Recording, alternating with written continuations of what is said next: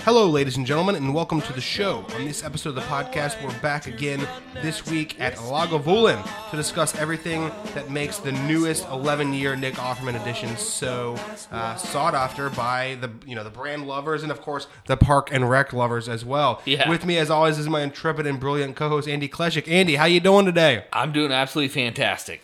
Good, I love it. Me too. I'm super excited for this podcast. Of course, I'm excited for the whiskey. I know you're a huge Lagavulin fan. We're Parks and Rec fans, so we're really excited. And of course, we've already done a Lagavulin episode, so we kind of know what we're dealing with. And I say we just jump right on in, but I will give one warning. Throughout the entire podcast, I'm going to be throwing hilarious Ron Swanson quotes out there. So just be prepared for that. Yeah. And I'm just going to start off the episode by saying clear alcohols are for rich women on diets. Over to you, Andy. So for a full distillery history, like John mentioned, we did cover them previously in episode 104. So if you want that full breakdown of everything concerning Lagavulin, go listen to that episode.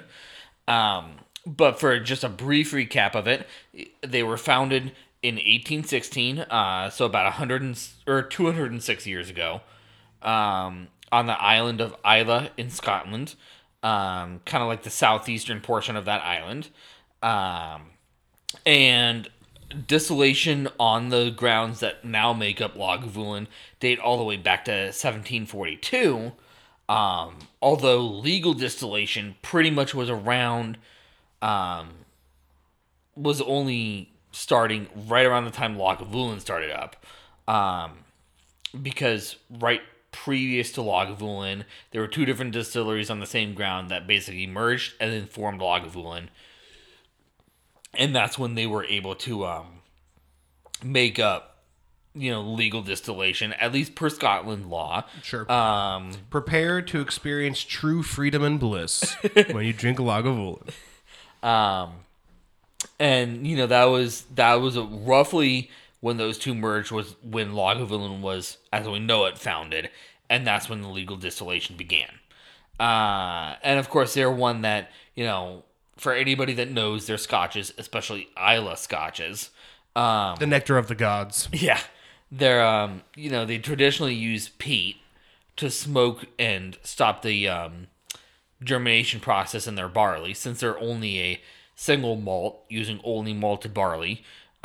They use the peat to smoke and dry their barley, thus resulting in not only a heavier smoke flavor on their scotches, but also being on an island in the middle of the Atlantic Ocean, very near to a coast, very briny and seaweedy taste. Yeah. Kind of similar to what like Laphroaig or Ardbeg, some other scotches like that have. Yeah, way better than some of these like fruity, colory drinks you got out there, because I don't drink from that portion of the color spectrum. Yeah. But, that's basically Lagavulin as a whole. Going into the Offerman edition specifically, because this is, if you will, a special edition of Lagavulin. And it's obviously, to an extent, a celebrity whiskey. We've seen those in America and a few other ones elsewhere in just alcohol as a whole, at least hard alcohol and wine as a whole. For sure. But the Offerman edition, this was something that was originally brought, I want to say in 2014, or at least the idea was Nick Offerman approached Lagavulin in 2014. As a collaboration between him and Lagavulin, to make a whiskey. And it wasn't something like most celebrity whiskeys where it's like, oh, hey, you're going to go to a distillery and say, hey, I want to try to make this type of, whiskey or this type of liquor or wine, and then they just do it to what your specifications are. He said, basically, listen, I want to respect what Lagavulin is. I want to respect the brand, because he is, if you've listened to interviews of him or even watched, as you said, John, and we're a fan of Parks and Rec, his character on there, Ron Swanson, even the show director, Mike Schur, are big fans of the brand. So he wanted to basically respect what the brand was while making his own version of Lagavulin distillate. Nick Offerman even said, if you go back and look at a lot of that stuff, like Ron's trip to Lagavulin in Parks and Rec, he said you might see a tear rolling down his face. He is clearly a very big fan of Lagavulin, and that's obviously why he got into this. Yeah, and it was something, I think that was actually how, I don't know that this is definitively how he won the role for Ron Swanson, but it was how him and Mike Schur, both being fans of Lagavulin, connected over the brand and over Parks and Rec as a show. But of course, a lot of that work pre-2014 or 2015 began on at least on Offerman's end, began as the character Ron Swanson on Parks and Rec. And like I said, it was also Mike Schur, who's done Brooklyn Nine-Nine, The Office, other amazing American television shows for NBC.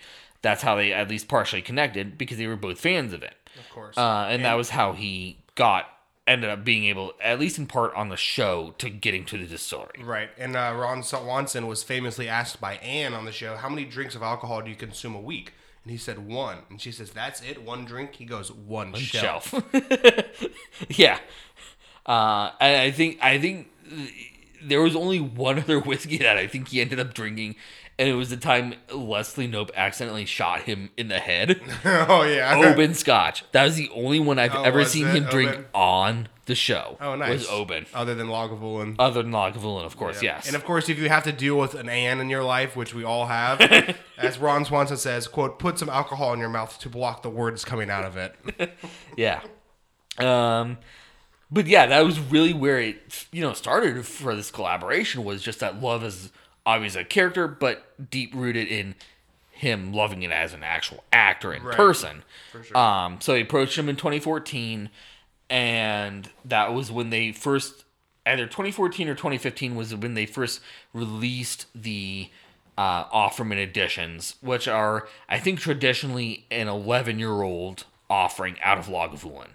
And it's not something, kind of as I alluded to earlier, it's not something like most celebrity whiskeys where they say, go to a distillery like MGP, at least in America, go to a distillery and say, hey, so-and-so, I want to make a bourbon. Can you do it to the specifications? Like, he has really tried to honor Lagavulin and what it is and say, work with them to create this 11-year-old expression. Right.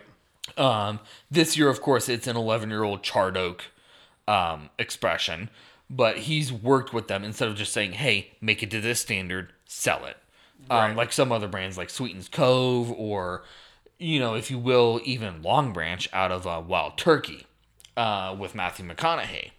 Right. He's actually, as an enthusiast and a collaborator, wanting to work with Lagavulin as a brand to make the product and not just say, hey, make it to my specifications. Yeah. It's like, let's work together. It's a true collaboration.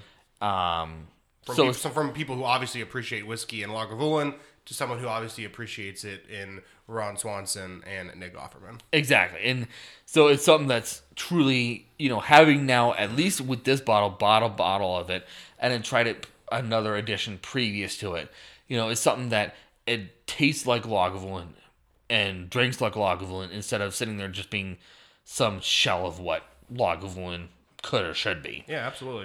If you like the brand. Yeah. And it's a special edition for Lagavulin. And like I said, it's a collab. In being a special edition, it's a collaboration between him as an actor and the distillery, instead of just the whole, oh, hey, do it to what I want to do it. Right. Just some marketing ploy, if you will. For sure. And it's something, within that, it's something that Lagavulin's already making. He's just working within the process to say, hey, I think this is the right time to release it. Gotcha. And at least with this year's, as I mentioned just a minute or two ago, with this year's release, being the 2022 release, that is, it's an 11-year-old charred oak cask. Came in an amazing box, actually gorgeous box, one of the best boxes in whiskey that I've ever seen a whiskey bottle come in. It kind of came in a classic Lagavulin box, but it had like a lot of like the char and the embers coming up like off of fire, if you will, to resemble that charred oak cask. Yeah. Are we ready to give it to do the tasting? Yeah. For the 2022 Offerman Expression. Let's do it. As always, we're going to start with the nose. Very peaty. Yeah, very peaty, but it's not quite like it. The nose at least resembles to me a little bit more like their 2016 like 12-year-old, their 200-year anniversary 12-year-old release, or the 8-year-old. It's a little bit lighter on that smoke and the peat to me. Yeah. Well, let's do the palate. Before we do, I just want to do a quick toast of to Lagavulin, to Nick Offerman, and of course to Ron Swanson. And in the words of Ron Swanson, there is no wrong way to consume alcohol. Yep. Cheers. Cheers.